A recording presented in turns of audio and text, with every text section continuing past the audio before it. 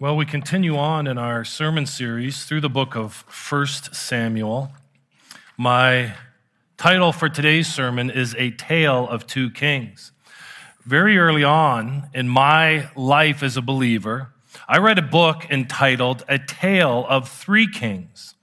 Now, this book examined the leadership of King Saul, of King David, and of King Absalom, though it is arguable that Absalom ever was truly a king. Nevertheless, this book, as I remember it, compared and contrasted these three kings of Israel and evaluated their leadership. And then it addressed many issues coming out of that comparison. Issues of pain, issues of loss, issues of heartache at the hands of other believers. I do not remember the details well. I cannot even recommend this book to you. And yet, I remember being moved and challenged by its comparison of monarchs. Now, our passage today really, I think, is a comparison of monarchs. Before the tales of the kings of Israel begin in earnest, the author of 1 Samuel wants to expose something. He wants to expose the frailty and the fallenness of Saul. And he does so by comparing Saul, who would soon be king, against the king that Israel has rejected, their sovereign king, God. And so let's begin this morning looking at the fallenness and frailty of Saul. The author of 1 Samuel, I believe, paints a picture of Saul in which the reader is meant to perceive a less than desirable candidate for kingship. Saul is fallen, he's a sinner, and he is frail. And this is an indication that his reign will be one of weakness and wickedness. Commentator Bergen put it this way: one function of the Saul narratives is to depict the spiritual unfitness of the man who would serve as Israel's first king. The first information we get about Saul in this narrative is his lineage. He is the son of a Benjamite named Kish, which means he himself is a Benjamite. Now, the tribe of Benjamin, a small tribe located between the powerful tribes of Judah and Ephraim, might have been considered an ideal choice for Israel's first king. And it certainly would be a great location for a centralized regime because Jerusalem was located within the boundaries of Benjamin, even though it had yet to been conquered.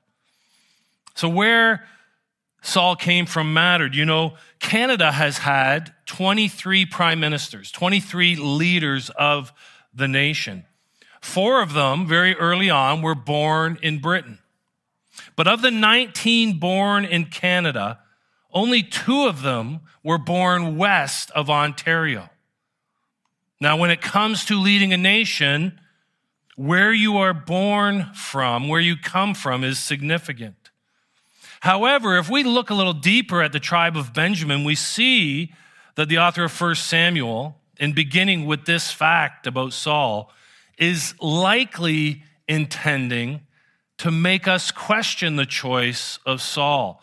I don't think he's trying to put him in a good light. Benjamin was a notorious tribe. And in the very recent history of Israel, from the book of Judges, Benjamin had nearly been eliminated because of the evil in their tribe, as the rest of the nation warred against them. And Saul, by his own admission, comes from a clan which is the least of all clans of the tribe of Benjamin. Reinforcing this idea that Saul is not to be seen as an ideal candidate is the fact that he was from Gibeah. Now, Gibeah is a Benjamite town whose citizens committed one of the most heinous acts in the history of Israel. We looked at this in the book of Judges. The people of Gibeah desired to violate sexually another man from Israel who was sojourning through their town. They didn't end up violating him, but they did violate the sojourner's concubine, and they ended up killing her. Now, adding to this, as we talked about last week, Israelites would also understand. They would know from their history that rulers and leaders were supposed to come from the tribe of Judah, not of Benjamin. And so I think really if we diagnose this, we're off to a bad start here with Saul. Then the author turns to the physical appearance of Saul. And I think our reflection on this is, this is definitely something positive. But again, there's reason to suspect the author has something else in mind. We read, there was not a man among the people of Israel more handsome than he. From his shoulders upward, he was taller than any of the people. Now, there have been many surveys done that indicate an aspiring leader's height will impact how he is perceived and how successful he will be. And the bottom line of those surveys is the taller, the better. For example, I read this week an article online on The Guardian that indicated a survey done in Fortune 500 companies. The chief executive officer of those companies were almost 10 times more likely to be over 6'2" than the rest of the citizens of America. Another survey had university students actually draw out what an ideal leader looked like. And beside that ideal leader, they would draw an average citizen. And the students drew leaders who were 10% taller than the average citizen. So height, that is being tall, is usually associated with strong leadership. What's interesting is that's not how the Bible portrays tallness. Although Saul's height would normally in our world be considered an asset, the narrator may have included these details as a subtle indictment of Israel's first king. There is no other Israelite leader who is specifically noted as being tall. Did you realize that? Saul's the only one. And tallness, particularly in the history of Israel, in the Bible, is almost always associated with Israel's enemies. We see it in Numbers 13 and Deuteronomy 1, 2, and 9, and we'll see it in 1 Samuel 17. And so this characteristic might actually be the author's way of raising doubts in the mind of the readers about Saul. I would suggest that the narrative goes on to lay out for us Saul's inadequacy, his inadequacy to serve Israel as king. And I think this comes in the form of the missing donkeys. Did you know that in the Old Testament, the most significant patriarchs, the most significant leaders in the history of Israel, Abraham, Isaac, Jacob, and Moses, they're all depicted as skillful shepherds. Yet here is Saul, and he can't find the donkeys. He's inept and incompetent as a shepherd. And in his failing search for the donkeys, Saul, as opposed to his servant, is the first to give up. He gives up. We can't find them. We need to go home. He has no idea how to continue their efforts, how to accomplish what his father has given him as his task. And yet his servant, not Saul himself, but his servant, shows initiative and shows resourcefulness, the kind of attributes you might look for in a leader.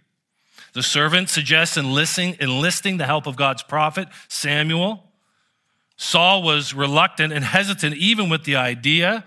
The suggestion there that Saul had no money to pay the prophet for his services. This isn't a practice prescribed in Scripture, but was a practice in the Near East in the time of Israel's monarchy.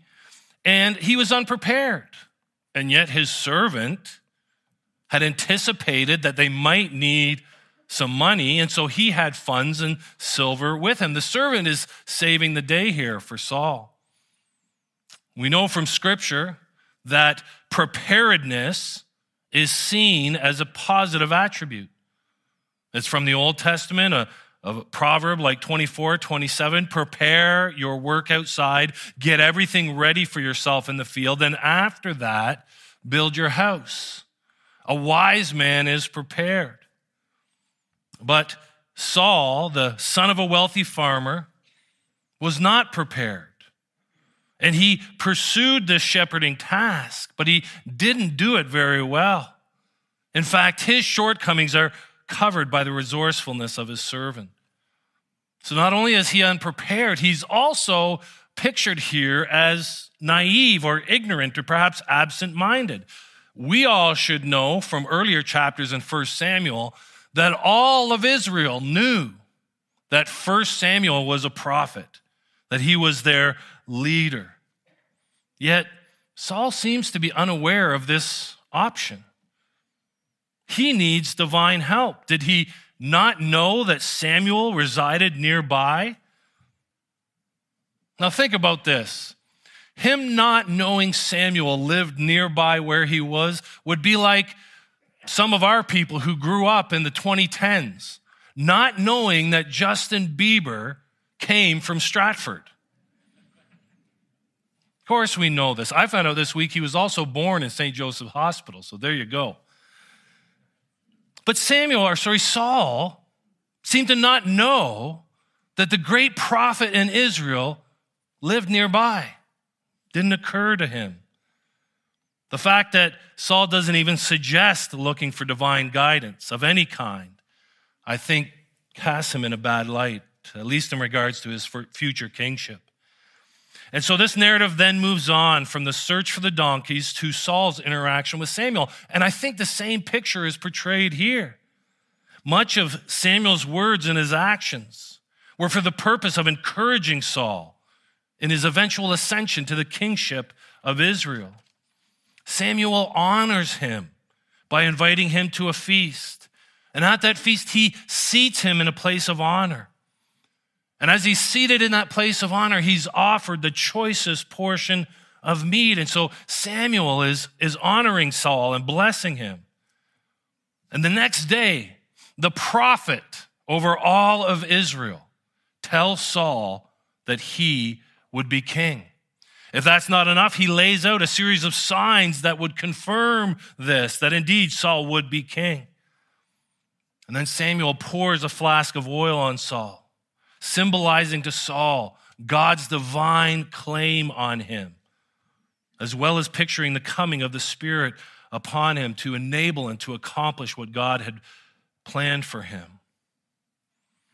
And being honored and being given signs of confirmation and experiencing this affirming ritual, you would think Saul might be ready, willing, and able, eager to step into God's plan for him. What more validation could a handsome, well-to-do young man need in order for him to show some initiative and some eagerness? But in spite of all that, having seen the signs come about, even as Samuel prophesied, having been honored by the prophet, having been sealed with oil, Saul lacks initiative. He lacks boldness to step into what was prepared for him. We see this at the end of the narrative. It ends with his truthful but deceptive recalling of the events of the past few days when his uncle questioned him. Saul's uncle said to him and to his servant, "Where did you go?" And he said, "To seek the donkeys. And when we saw they were not to be found, we went to Samuel." And Saul's uncle said, "Please tell me what Samuel said to you." And Saul said to his uncle, "He told us plainly that the donkeys had been found. But about the matter of the kingdom of which Samuel had spoken, he did not tell him anything." So in this story of donkeys lost and found, I believe the narrator delivers a portrait of Israel's soon-to-be king. This is a man whose tribe and physical appearance actually raise doubts about his fittingness for the throne. We see here a Benjamite who is incapable and incompetent, who lacks perseverance and lacks initiative, who suffers from a lack of preparedness. We see in Saul a man who, in spite of Israel's greatest living leader's attempts to encourage him remains unsure and insecure and somewhat dishonest about what is transpiring. I think the portrait we get of Saul is this is a man who leaves a lot to be desired. And so this is the tale of a king, but this passage tells the tale of another king. Our second point is the control and compassion of God. The author of 1 Samuel portrays God as the king of the universe, who sovereignly controls all things and who is generously compassionate towards his people. The picture the author of 1 Samuel paints of God is in stark contrast to that of Saul. In last week's passage and sermon, we saw that the Israel's desire to have a king like the pagan nations was a rejection of God. Those are God's own words. And it's like the author now wants the reader to understand what exactly this is going to look like. Israel, if you would prefer a king who acts like a pagan over your covenant Lord, then let's take a look at this decision. Let's see who you're going to get, and let's take a look at who you are rejecting. And so we see in this passage God presented as sovereignly in control of all things. Now, before we get to that information presented in 1 Samuel, let's just quickly take a quick survey across the Old Testament to see what it says about God's sovereignty, about his control over things. Scripture indicates that God is sovereign and in control over the natural world. We read in Psalm 135, verse 6 and 7, "Whatever the Lord pleases, he does, in heaven and on earth, in the seas and all deeps. He it is who makes the cloud rise at the end of the earth, who makes lightnings for the rain and brings forth the wind from his storehouses." God is sovereign and in control over the natural world. God is also in control over human history. We read in Psalm 33, verse 10 through 11. "The Lord brings the counsel of the nations to nothing. He frustrates the plans of the peoples. The counsel of the Lord stands forever, the plans of his heart to all generations." God is sovereign and in control of human history. He's also sovereign over human decisions. Proverbs 21, verse 1. "The king's heart is a stream of water in the hand of the Lord. He turns it wherever he will." And though God can in no way be made culpable or blamable, he is even sovereign over the sins of humans. Isaiah 63:17 says, "O Lord, why do you make us wander from your ways and harden our heart so that we fear you not?" Now, in this very brief and nowhere near exhaustive survey of Scripture, we see that God rules and reigns sovereignly over all things. And not only is this evident in Scripture, as we've just seen, but it also is clear in today's passage specifically. Saul and his servant, after speaking to some young women who give them instructions on how to find Samuel, run into Samuel in what people might call a chance encounter. As the sovereign king of the universe, God providentially brought about this encounter between Saul and his servant. There was no chance involved here. Now, this type of chance meeting, it's not uncommon in our lives, is it? I think without over-spiritualizing any of it, I imagine many of us, if not all of us, could describe numerous situations in our lives that came across as rather uncanny coincidences that we would properly and should ascribe to God's providence. You can see this in many places. You can see this in history. You'll find many examples in history of what appear to be serendipitous meetings between people. I read about one this week, two of my favorite authors. These two Oxford professors had a chance encounter in a staff meeting at Oxford. They weren't in the same department.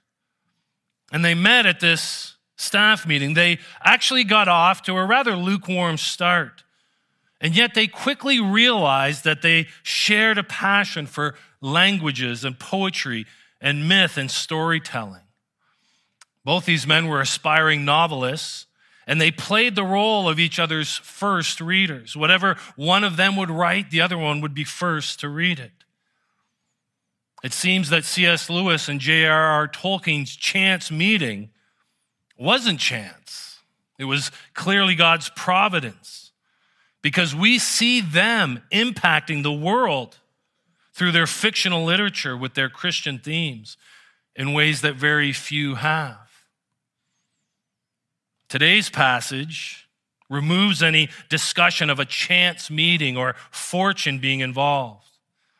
We know this because immediately following the description of the meeting of Saul, Samuel's servant, and Samuel, the narrator tells us about events that happened the day before.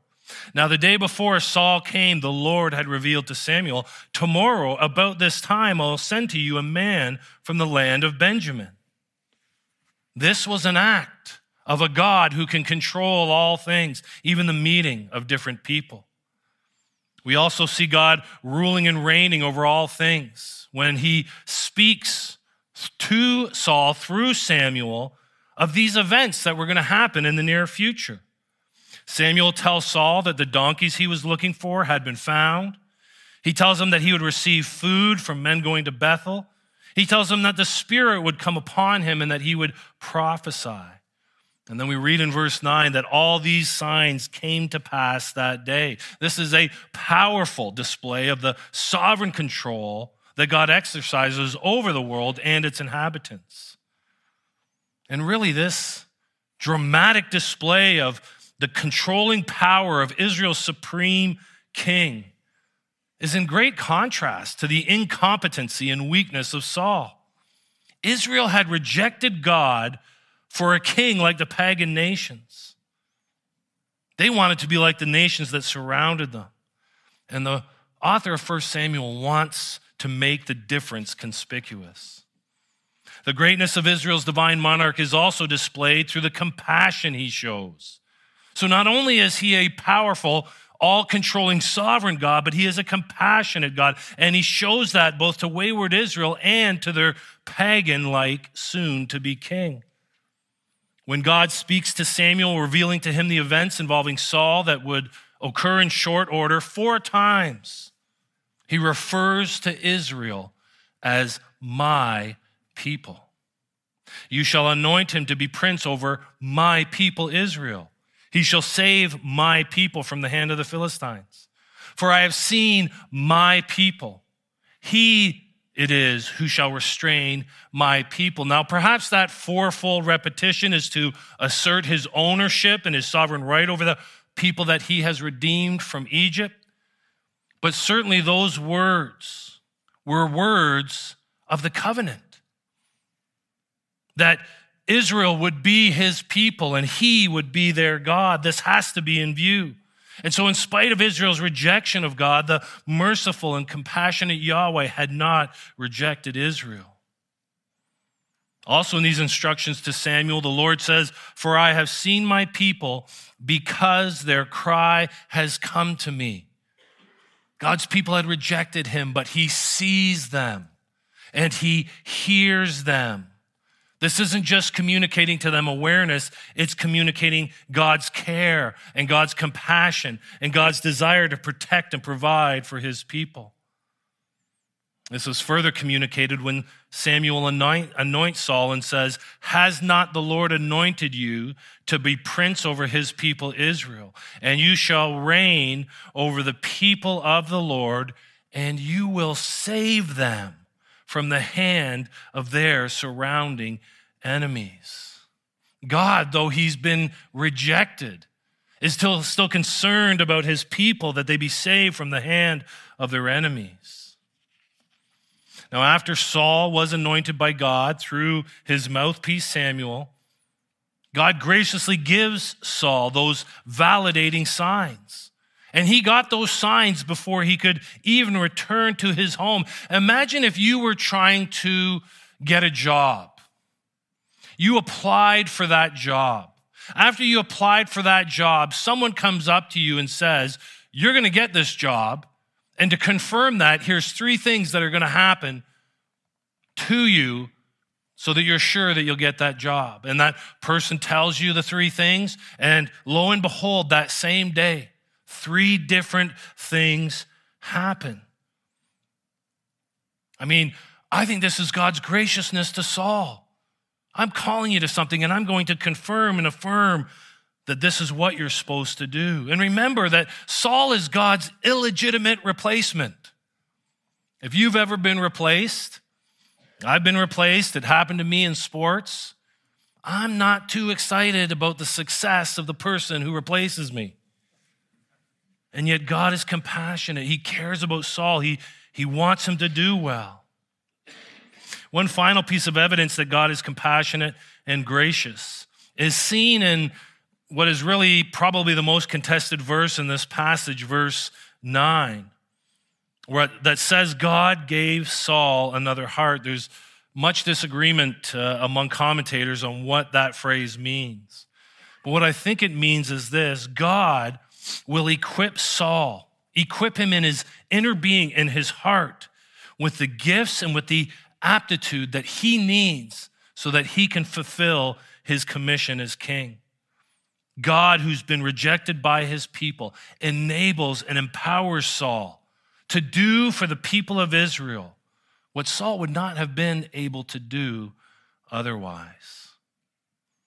So this narrative portrays Israel's future king as frail and as fallen, as unimpressive and unprincipled. And at the same time, this narrative portrays Israel's true but rejected king as sovereign in his control and supreme in his compassion. It conveys the idea that in spite of what the monarchy will bring and where it will ultimately take the nation and who is ultimately in power, it cannot undermine the true royal ruler. It cannot threaten God's control, nor can it thwart God's compassion. Now, the king that would follow Saul would comprehend that God was sovereignly in control, and he would comprehend the compassion of God. He would experience God's power, and he would experience God's pity. He would experience God's greatness, and he would experience God's graciousness. You see, the future, the king that would come after Saul, Israel's greatest king, would sing these words: "The Lord lives, and blessed be my rock, and exalted be my God, the rock of my salvation, the God who gave me vengeance and brought down peoples under me, who brought me out from my enemies. You exalted me above those who rose against me. You delivered me from men of violence. For this I will praise you, O Lord, among the nations, and sing praises to your name." Great salvation he brings to his king and shows steadfast love to his anointed, to David and his offspring forever. Whereas Saul, Israel's soon-to-be king, the man that they rejected God for, he was frail, he was fallen. But the Lord of Israel, was sovereign in his control and steadfast in his compassion. And this is the contrast that the author of 1 Samuel wants to bring to our attention. Now, as we finish this morning, let me make a couple applications as we consider the great contrast between the fallen and frail human leader, Saul, and the divine King of Israel, Yahweh. Our first application pertains to the gospel and how the control of God and the compassion of God is seen so clearly in it. If we are to understand accurately God's work in this world, we must reconcile in our mind and our hearts that God is both sovereign and loving. He's both in control and compassionate. And as many of you know, these truths are often in a great tension in our lives. They're a sometimes hard and difficult thing to understand, that God has ordained everything in our lives and he loves us greatly.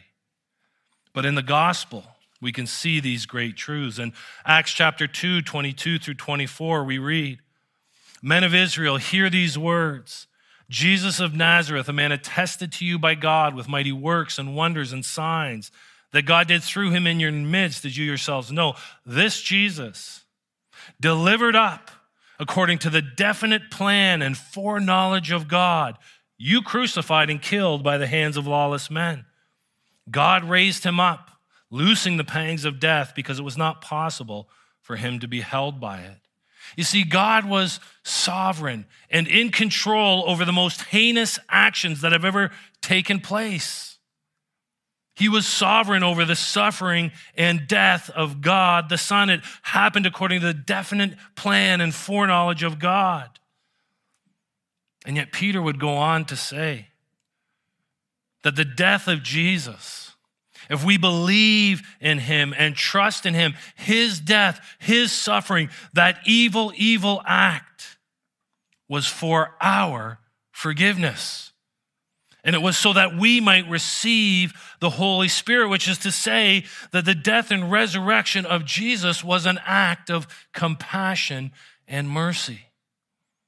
And so as God sovereignly controlled that, he will simultaneously showing and demonstrating his great love.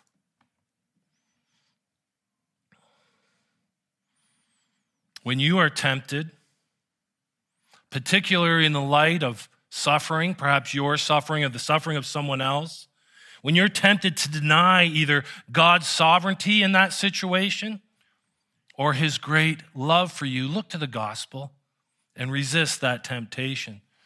I need to finish up here. The second application is for us to see how this story points to Jesus. And one of the ways we can see Jesus in this story is by considering God's willingness to work with and work for frail and fallen human beings. God was willing to help Saul in spite of Saul's moral weakness, in spite of Saul's sinfulness, in spite of any lack of virtue. Well, this morning, let us thank God that Jesus, being God himself, is also one who partners with and participates in the life of fallen and frail human beings, for such is each one of us. It wasn't for the righteous that Jesus came. It wasn't for the righteous that he was sent, but he came to save sinners, according to Luke 5:32. Jesus has a heart for the suffering and for the sinful. This is seen in Isaiah's prophecy, which delivers a heartwarming image. A bruised reed he will not break, a smoldering wick he will not quench. When we realize that Jesus is for sinners and for sufferers, and for that reason he came,